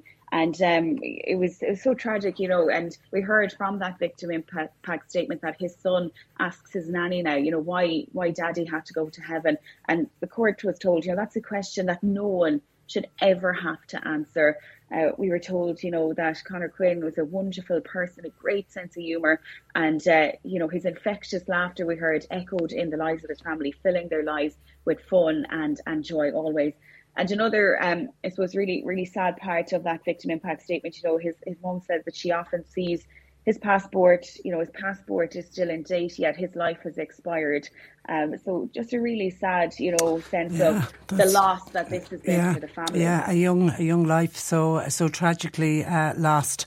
No winners or losers here, because Tiggy Jackson now has been given a life sentence. Did he say anything yesterday? So what we heard through the Defence Senior Counsel, Brian McInerney, yesterday said that, you know, his client, Tyler Tiggy Jackson, disagrees with the jury's verdict, and it is his intention to appeal. So it remains to be seen how that will progress. And of course, the fact that Tiggy Jackson fled the jurisdiction, I'm assuming that only compounded the grief of the family, and the family desperately trying to get some closure. Well, that's it. And they said that as well, you know, in the victim impact statement. You know, it's been 5 years has passed since they lost their beloved Conor, and it's taken this extended period to achieve the justice that they say that Conor deserves, you know, a justice that has been long awaited by those who loved and cherished Conor. And you're right, he did flee, you know, there was warrants to bring him back, so it has taken some time to bring justice here for Conor Quinn. Okay, all right, listen, Mairead, thank you for that, and thanks for joining us this morning. Thank you. Bye-bye. That is Mairead Tuig, who is our news news correspondent. Just some of your comments in. We were talking about heat pumps in the last hour. Heidi said heat pumps need electricity to work. It's air to water. And if it's very cold and it freezes in bad weather, then they're simply not good. If the electricity goes off, what do you do then? There are disadvantages to heat pumps as well. And old houses have so many drafts. Also, heat pumps are slower at heating homes and they use a lot of electricity and they can be more expensive. Well, I think the point that Tom was made with heat pumps, they work best when you have a fully insulated home. I mean, I don't think you're dead right. It would be a crazy way to heat a home if it was a very drafty house. But he's talking, I think, about the heat pumps work best when you've got a high Burr rating on your home. But it does come with the cost for sure, and particularly the way electricity has gone at the moment. And listen to this. There's no name on this, but listen to this comment that came in from a listener. It says, "Hi Patricia, at the end of your programme yesterday, you've parting words were stay dry and stay indoors. Unfortunately, I had an urgent appointment and I don't drive, so I was out in that torrential rain yesterday afternoon on foot in Carrigaline. Umbrellas were ineffective in those conditions, so it was not pleasant to be outdoors yesterday. Apart from one courteous driver who stopped to let me cross the main street beside the hotel, most drivers selfishly drove through roadside water, sending both the water and the sludge over me. One driver, in what I can only describe as a swish car on the Bala Road, drove close to the footpath at speed and gleefully grinned at my dismay when the sludgy water actually hit my face and covered my jacket. This behaviour was replicated by the next car, who just ignored me as the watery glunk descended all over me. I was so wet that on getting home, puddles surrounded me wherever I stood still. And Patricia, I was one of the lucky ones. I was able to change my clothes, enjoy a hot meal and get warm. That got me thinking about homeless people who walk our streets too. They would not be able to recover from such a cruel dousing. Yesterday, the town of Carrigaline did not show itself at its best. These drivers might not like driving in bad weather conditions, but they should remember that those on foot who are literally soaked from heavy rain are in a much worse position. Therefore, they should avoid causing roadside sludge to douse pedestrians or cyclists. Or perhaps they should learn to have a bit more humanity. Wow, what an experience. And that's, I think, very appropriate for the day that's in it, because there's a lot of water. Please be aware of cyclists and be aware of pedestrians as well. We spoke with Dan, who was queuing to get into CUH for an hour and 10 minutes before he got into the car park. That prompted Anne to say, thank God for Mallow Hospital. And then on the HSE, Micah says, Patricia, I've said it before in your programme, the HSE are worse than RTE. The way in which taxpayers' money has been abused, and it needs a full investigation immediately, if not sooner. I've often said that Micheál Martin created a white elephant the day he created the HSE and abolished the health boards, but I never thought that it would be this large a white elephant. No government, no one can keep pouring more money into it. The days that the nuns disappeared was a sorrowful day for the health system in this country. And then on the situation in Gaza, hi Patricia, heartbreaking to hear about so many hundreds of people killed in one moment of madness yesterday. Palestinian lives are so dehumanised that some people might not even realise how horrific that moment to target a hospital was. Here in Ireland, we do things like music festivals. So when we heard about the attack last weekend, we could instantly relate to it. We've never lived in an open prison, so it seems some people find it harder to empathise, even though the Israeli attacks are and have always been 10 times worse on the Palestinian people. We as a country need to show moral courage. We need to follow our own paths, not just follow the US and the UK, both of whom have their own war crimes being investigated. We are a neutral international leader. We need to expel the Israeli ambassador. Would others agree? We need to place sanctions. We need to freeze bank accounts. Money talks. It has been an effective strategy with Russia. Continuing to see both sides, the situation will never change things. Okay, it's a very well put together and worded text. Thank you for that. To 0862 103 103. The C103 Cork Diary. With Cork County Council, where communities and businesses all across the county can get the support they need at corkcoco.ie. Nazareth House in Mallow, their lotto draw is on tomorrow afternoon at 3 with a jackpot of €10,000. Gaelscoil Muskerry in Blarney, they're holding an open night tomorrow night. It's from 6:30 to 9:30. All are welcome. and the Dementia Sunshine Memory Cafe. That will be held in Bandon Town Hall tomorrow afternoon between 3 and 5. For more details, you can contact Mandy at St Michael's 085 884 0744. And the Mallow Committee of the Irish Cancer Society will hold their Big Pink Coffee Morning. It's this Friday morning, 9:30 to 12:30, and it's at Hurley's Centra in Mallow. And a fashion show in aid of Co-Action in Dunmanway, their daycare centre, and the West Cork Jesters will be held. Parkway Hotel in Dunmanway on Friday night, with local boutiques from West Cork showcasing their new arrivals for the coming season. There'll be a prize for the best dressed lady, raffle also on the night. Tickets at €20 available at the door, or you can contact Eileen on 087 62 00282. Cork Today on C103. With Corrigan Insurance's Macroom, now part of McCarthy Insurance Group for motor, home, business, farm, life and health insurance. See MIG.ie. Now, an Irish cameraman and author who has explored the underwater world of the North Atlantic Ocean will speak about his encounters with some of the largest creatures on Earth at two upcoming events here in Cork. Ken O'Sullivan is from Lahinch, and he joins me to talk about his show Into the Deep. Good morning to you, Ken. Hi Patricia, how are you? Well, it's great to speak with you. Now, you have made a number of films and documentaries about the underwater world, but take me back. When and how did you develop this love of the ocean? Where did all that come from? Well, I've been an underwater cameraman and filmmaker for about 18 years now, but it goes back to my childhood and my ancestry. My father, Billy Sullivan, came from Phoenix Island, which is a small island on the north side of Tralee Bay, and my family had lived there for 250 years as small farmers and fishermen, and I spent the summers of my youth there with my father, fishing in the old school methods and trammel nets and spiller lines and picking periwinkles in Corrigan, and it was an incredible experience, a Huckleberry Finn type existence really, with my uncles and my aunt, and just got a great love of the shore and the creatures. You know, the old people had a very colourful view on nature, and that stayed with me all my life. So the love of the ocean is in your DNA for sure. But what does it feel like to be underwater and getting so close, close enough to film, these spectacular creatures like blue whales and fin whales and sharks? Can you describe what that experience is like?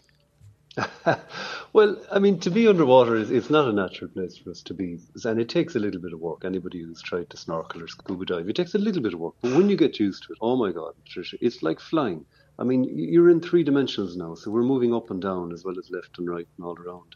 And the underwater world, scuba diving in Ireland, we don't need Jacques Cousteau, but Jacques Cousteau said it is some of the best diving in Ireland. And it is, particularly our Atlantic coast or Celtic Sea. It's absolutely staggering, the amount of life that we have, the colour. But to be near one of those large whales is, it's terrifying, but it's something I've done for nearly 20 years, and I was lucky to train with some of the top guys in the world from BBC and other places, and understand how to do it safely. Look, at a neighbour of mine was saying after he saw my series, he's a farmer. I said, you're mad, get in with those animals, And I said, you know what, Tom? I pointed to the field. I said, I wouldn't go into that field with one of your bullocks or your mares, because I don't know how those animals behave. So it's terrifying, but it's an absolutely incredible experience. I mean, mostly in the moment, I'm trying not to mess it up, because, for example, with the blue whale, I had 3 chances ever, 3 encounters, and 2 of them just didn't go well because the water wasn't clear. And then, the third one, the animal was probably about 90 foot. I mean, it took 27 seconds to swim past me, so I literally nearly asphyxiated waiting for him to pass and finish the shot. But it's insane. I mean, what a privilege. It's magical moments. And have you a bucket list of a creature that you'd love to film that you haven't filmed yet? Sorry, now to sound a bit picky, Trish. I'm very careful with that term, because bucket list. Because I do what I do for conservation. Yeah. Sorry, it's just something you hear in particular social media. People say, "Oh, swim with a dolphin before you die." Whereas for me, it's about the animals. It's not about me. It's not about my gratification. And I try to spread that word to people, to educate and create awareness that we shouldn't swim with these animals. Well, I do what I do for conservation and education, and I give all my work I donated to the educational curriculum in 2018, and it's now on the junior cycle. So look, I've been as close. I've been within a metre of killer whales, blue whales, fin whales, humpbacks, minke whales, and it's absolute privilege.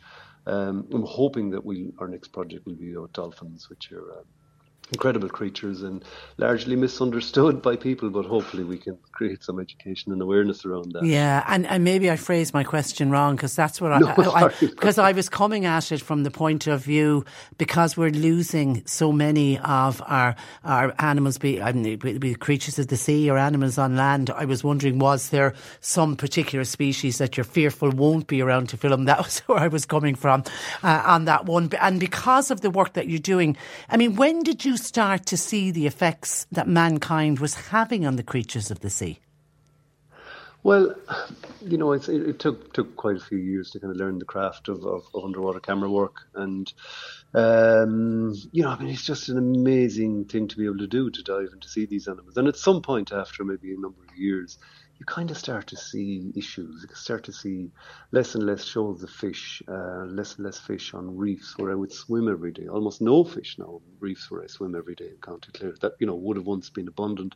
And I suppose you kind of feel a responsibility to tell these stories. And we've always included conservation in our stories. And it's great to see the big iconic productions like BBC and National Geographic, including them now. But it's a very recent discovery for them. Blue Planet 2 was the first time they really, started to tell us some of the conservation stories. So, yeah, lots of creatures in trouble. We've done an awful lot of filming off the coast of West Cork, and sharks in particular. And, we're killing, as in us humans, between 60 and 270 million sharks every year. Now, that's according to the world's IUCN, the World Conservation Body, and it is a range figure.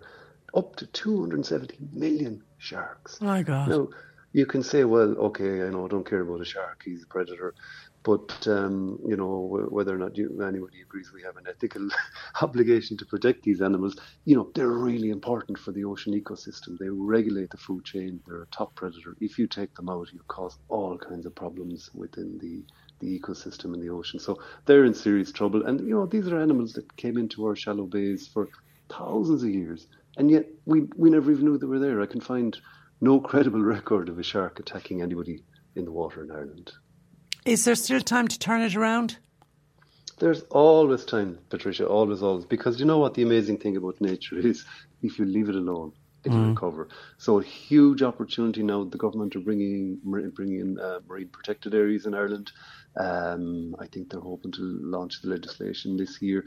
Fantastic. They've committed to protect 30% of our oceans, I think, by 2030. There's a huge opportunity. And I believe it will work well. It is working well that you involve stakeholders, you involve fishermen, people in ecotourism, local communities, everybody that can work together, because it's a win-win situation for everybody. So absolutely, there's opportunity to change things. Yeah, and can we all take hope as well from the younger generation? They really seem to be into the environment. And I know, as you say, you donate all of your work back to the Department of Education, so it's used in the junior cycle geography and business studies curriculum. Can we take hope that they're the next generation and they may be able to be better than maybe what their parents or grandparents were? Absolutely, Patricia. Look, I've done 5 or 6 talks already, and loads of kids, we do family rates. They're the one asking the questions, and you know what? They get it. You don't have to say it twice. Yeah. They just get it. It's people my generation that you're struggling to convince, who are kind of looking at you and asking more questions. And yeah, look, they get it. But the question is, I hate to sound preachy, I really do, because I like to show people the beauty of what's there. I show the beauty of what's there, and hopefully, if they love it, we'll protect it. Yeah, it's and never too late. We have brilliant volunteers, and a lot of them are young people with the clean coasts, and they're out every weekend picking up the rubbish. Yeah. They're doing incredible work. Okay, tell me about your show, Into the Deep. Now, it's more than you just going into a room and putting on videos and sitting back. Tell me how the evening comes out. Come here, it's been a dream for the last few years, Patricia, to do a live show and interact with the audience. So, Yeah, so I mean, I show videos and talk about them and the backstories, if you like. I mean, documentary is a wonderful medium, but you're a bit limited in what you can say. You know, you have to really move on and keep people's attention. Whereas with this, you know, I'll, for example, play a video about, you know, swimming with a blue whale, but then obviously all the conservation impact, you know, where we match animals to different parts of the North Atlantic and manage to track migration routes, which helps to conserve the animals. You know, people are interested in the backstory and how difficult it is to be a documentary filmmaker in natural history, and you know, lots of backstories of that, and then lots of interaction with people in the audience, and that's nearly the best part. You know, some of the shows they've kept me for an hour just asking questions, which is wonderful. You know, wonderful. And you don't mind that. You love the interaction. So you're for the whole day. Well done. Tomorrow night you're in the wonderful setting of the Celtic Ross Hotel in Rosscarbery. Say hi to Neil Grant, the manager there. He's a great friend of the programme. And then you've got a bigger venue then the following week. You're going to the Everyman. That's right, 1st of November, Everyman Theatre in Cork City, which will be great. Oh my God, what a venue. I'm a little nervous now. It's extraordinary theatre, really. Delighted to go to West Cork, so many friends there, and we've based ourselves for filming there for 16, 17 years in the beautiful village of Court McSharry, and we filmed humpback whales, fin whales, porbeagle sharks, blue sharks, all kinds of marine life there. So really, really delighted. So many ocean lovers naturally in West Cork, and that'll hopefully be a great show. And are there tickets still available for tomorrow night in the Celtic Ross? Yeah, there's a few actually. Okay. They're selling out. There's a few. I think there's 40 or 50 left just for tomorrow. And it's a 7:30 start. I think the last documentary that I saw on TV was the North Atlantic, the Dark Ocean. Somebody's asking if you have any more documentaries coming up on TV? Well, we're trying to raise funding for a documentary about dolphins, and hopefully we'll get there. It'll take probably 20-24 months to produce, so we're hopeful if we can get it off the ground. You're looking spring, summer 2025. It takes a while. Okay, well, keep safe in your work and keep doing what you're doing, because it is so vital. And it was a real pleasure to talk to you today. Thank you for that, Ken. Thank you, Trish. Bye-bye. That is Ken O'Sullivan, Irish cameraman and author, and a fantastic documentary maker. If you've seen any of his documentaries, you know how good that guy is. So best of luck tomorrow night in the Celtic Ross Hotel in Rosscarbery. And if you can't make that, Wednesday the 1st of November, he'll be in the Everyman. 0818 103 103. John Paul continues to take your calls. You can text or WhatsApp to 0862 103 103. Cork Today on C103. With Corrigan Insurance's Macroom, now part of McCarthy Insurance Group. Want great advice? You know who to talk to. CMIG.ie. You're listening to C103's Cork Today podcast. Phone and text lines are currently closed. A text in from a listener telling people to avoid the road to Cove, especially by photo. East Cork really seems to be getting a bashing today. Now, later than normal, so we have very little time for this. Peter Dowd of the irishgardener.com joins us for a little bit of armchair gardening today. Good morning to you, Peter. We have very little time for it, Trish, but I think we have very little gardening to do as well this week. So. That is true, but there are a lot of questions in, including a lovely email that came in from Billy in Bantry that we sent you on because there's a picture attached. Well done, Billy. You got it into us in plenty of time. It says, "Hi, Patricia. I'd love you to ask our wonderful gardening friend Peter whether I should prune this lovely hornbeam back, and if so, by how much? It's about 30 years old at least. It's about 25 foot tall and 30 foot wide. I trim back the driveway side of it, but on the lawn side, the branches are dipping down onto the ground. I love this tree, but it really does need to be tamed somewhat. Advice, please." That's from Billy in Bantry. Well, I suppose the horticulturist in me, Trish, would say move the driveway and leave the tree alone, okay? But accepting the fact, so obviously I'll put the photograph that he sent, I'll put it up on my Facebook page so people can see it. But so the long-winded answer to the question is that the hornbeam, a mature hornbeam like this, does not need to be pruned or tamed, okay? But because obviously he has to prune it on one side to allow cars in and out because it's encroaching on the driveway, well then I think it's going to look all wrong and lopsided if you just prune one side of it and leave the other off. So I think I'd be more inclined to prune it. Now is the time of year to do it, to kind of end of summer into the winter. So prune it now. In terms of how much, what the best answer I can give there is in proportion. So however much you've had to prune it on the driveway side, prune it the same all the way around. Like what might be nice is to prune it into a kind of a very, very large beehive shape, if you can imagine what I mean. Yeah. So you're kind of coming in from on the driveway side, and you come in the same amount all the way around, so it's not lopsided. Would be the best advice I could give him, I'm afraid. Okay, good. And it's the fact that he loves it so much as well, and the fact that it's there 30 years. I can understand why he's got an affection towards that particular tree. Now, someone was on earlier to say, could you please ask Peter, how do I introduce more buttercups into my rewilded lawn? I've had some, but I would love a sea of yellow. And that made me smile, because we would have other people saying, I'm trying to get rid of the buttercups, and you're always saying grow to love them. Here's somebody who loves them. How do you get more buttercups for those that want them? Well, you can plant them, you can get them, you can get little buttercup plants, or you can even take them up not from the wild, but I'm sure there are neighbours' gardens who will have them growing who might be delighted to give them to you. You should be able to get native buttercup seed as well. However, if you've let it rewild, then what you're talking about then is kind of counterproductive, if you like. So in other words, if you let it rewild, you just let it to nature and let the buttercups come back all on their own, and the tapestry that is unique to that area of ground will come back all on its own. You might have more or less buttercups. If you start introducing buttercups, I'm splitting hairs now, Trish, but if you start introducing buttercups, you're not actually rewilding it, you're managing it, if you know what I mean. So I would say if you do leave it to nature, if there are a few buttercups there already, I think what you'll find is over the next few years, you will naturally get more, is the good news. Alternatively, you just go a Google search for native Irish buttercup seed should get you some, I think. I don't have any, I'm afraid, but you should be able to get some. And you could just scatter them on bare soil, or even start them off in little pots or seed trays and plant them out then as small plants next year. But I do love the description of a sea of yellow. It would be gorgeous. Yeah, it would be absolutely lovely. Hi, Peter, says Mary. Can I cut back withered brown leaves on a clematis now? Yes, so 90% of clematis are deciduous, so the leaves will die back. The reason I'm hesitating before saying yes is because it does depend actually on which clematis it is in terms of when it flowers. So yes, you can cut it back now, but depending on which one it is, you might also be removing the flowers. So your earlier clematis, like Clematis montana and the varieties of that, which would be that lovely pink and white one that you'd see on old cottages, Trish, or stone walls, and really lovely one. But the flowers of that clematis are already on the plant. So by cutting it off now, you're going to remove the flowers as well.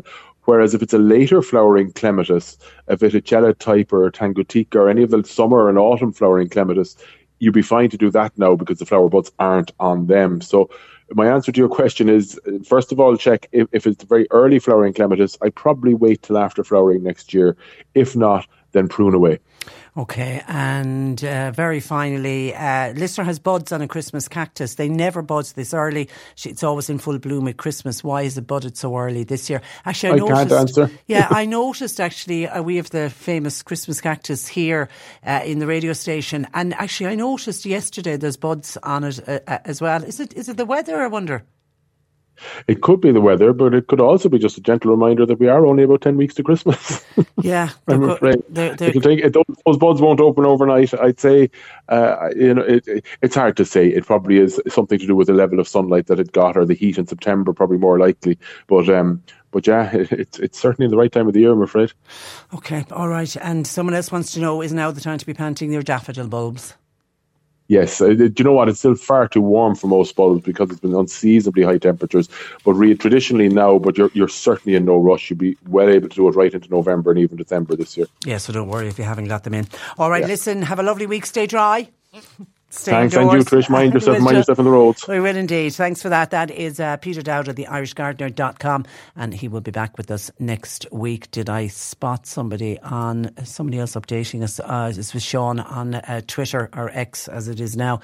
There is flooding currently at Douglas Bridge in Kilworth. Please drive safe if you are going to be out and about on the roads. Listen, that's where I leave you for today. Thanks to John Paul McNamara for producing. We've had a busy programme today. Nick Richards is with you for the afternoon. He'll keep you updated, and we'll be back with you tomorrow morning at 10. Until then, I'm Patricia Cork Messenger. Good Today afternoon. on C103. With Corrigan Insurance's Macroom, now part of McCarthy Insurance Group. They don't just talk the talk, they walk the walk. See MIG.ie.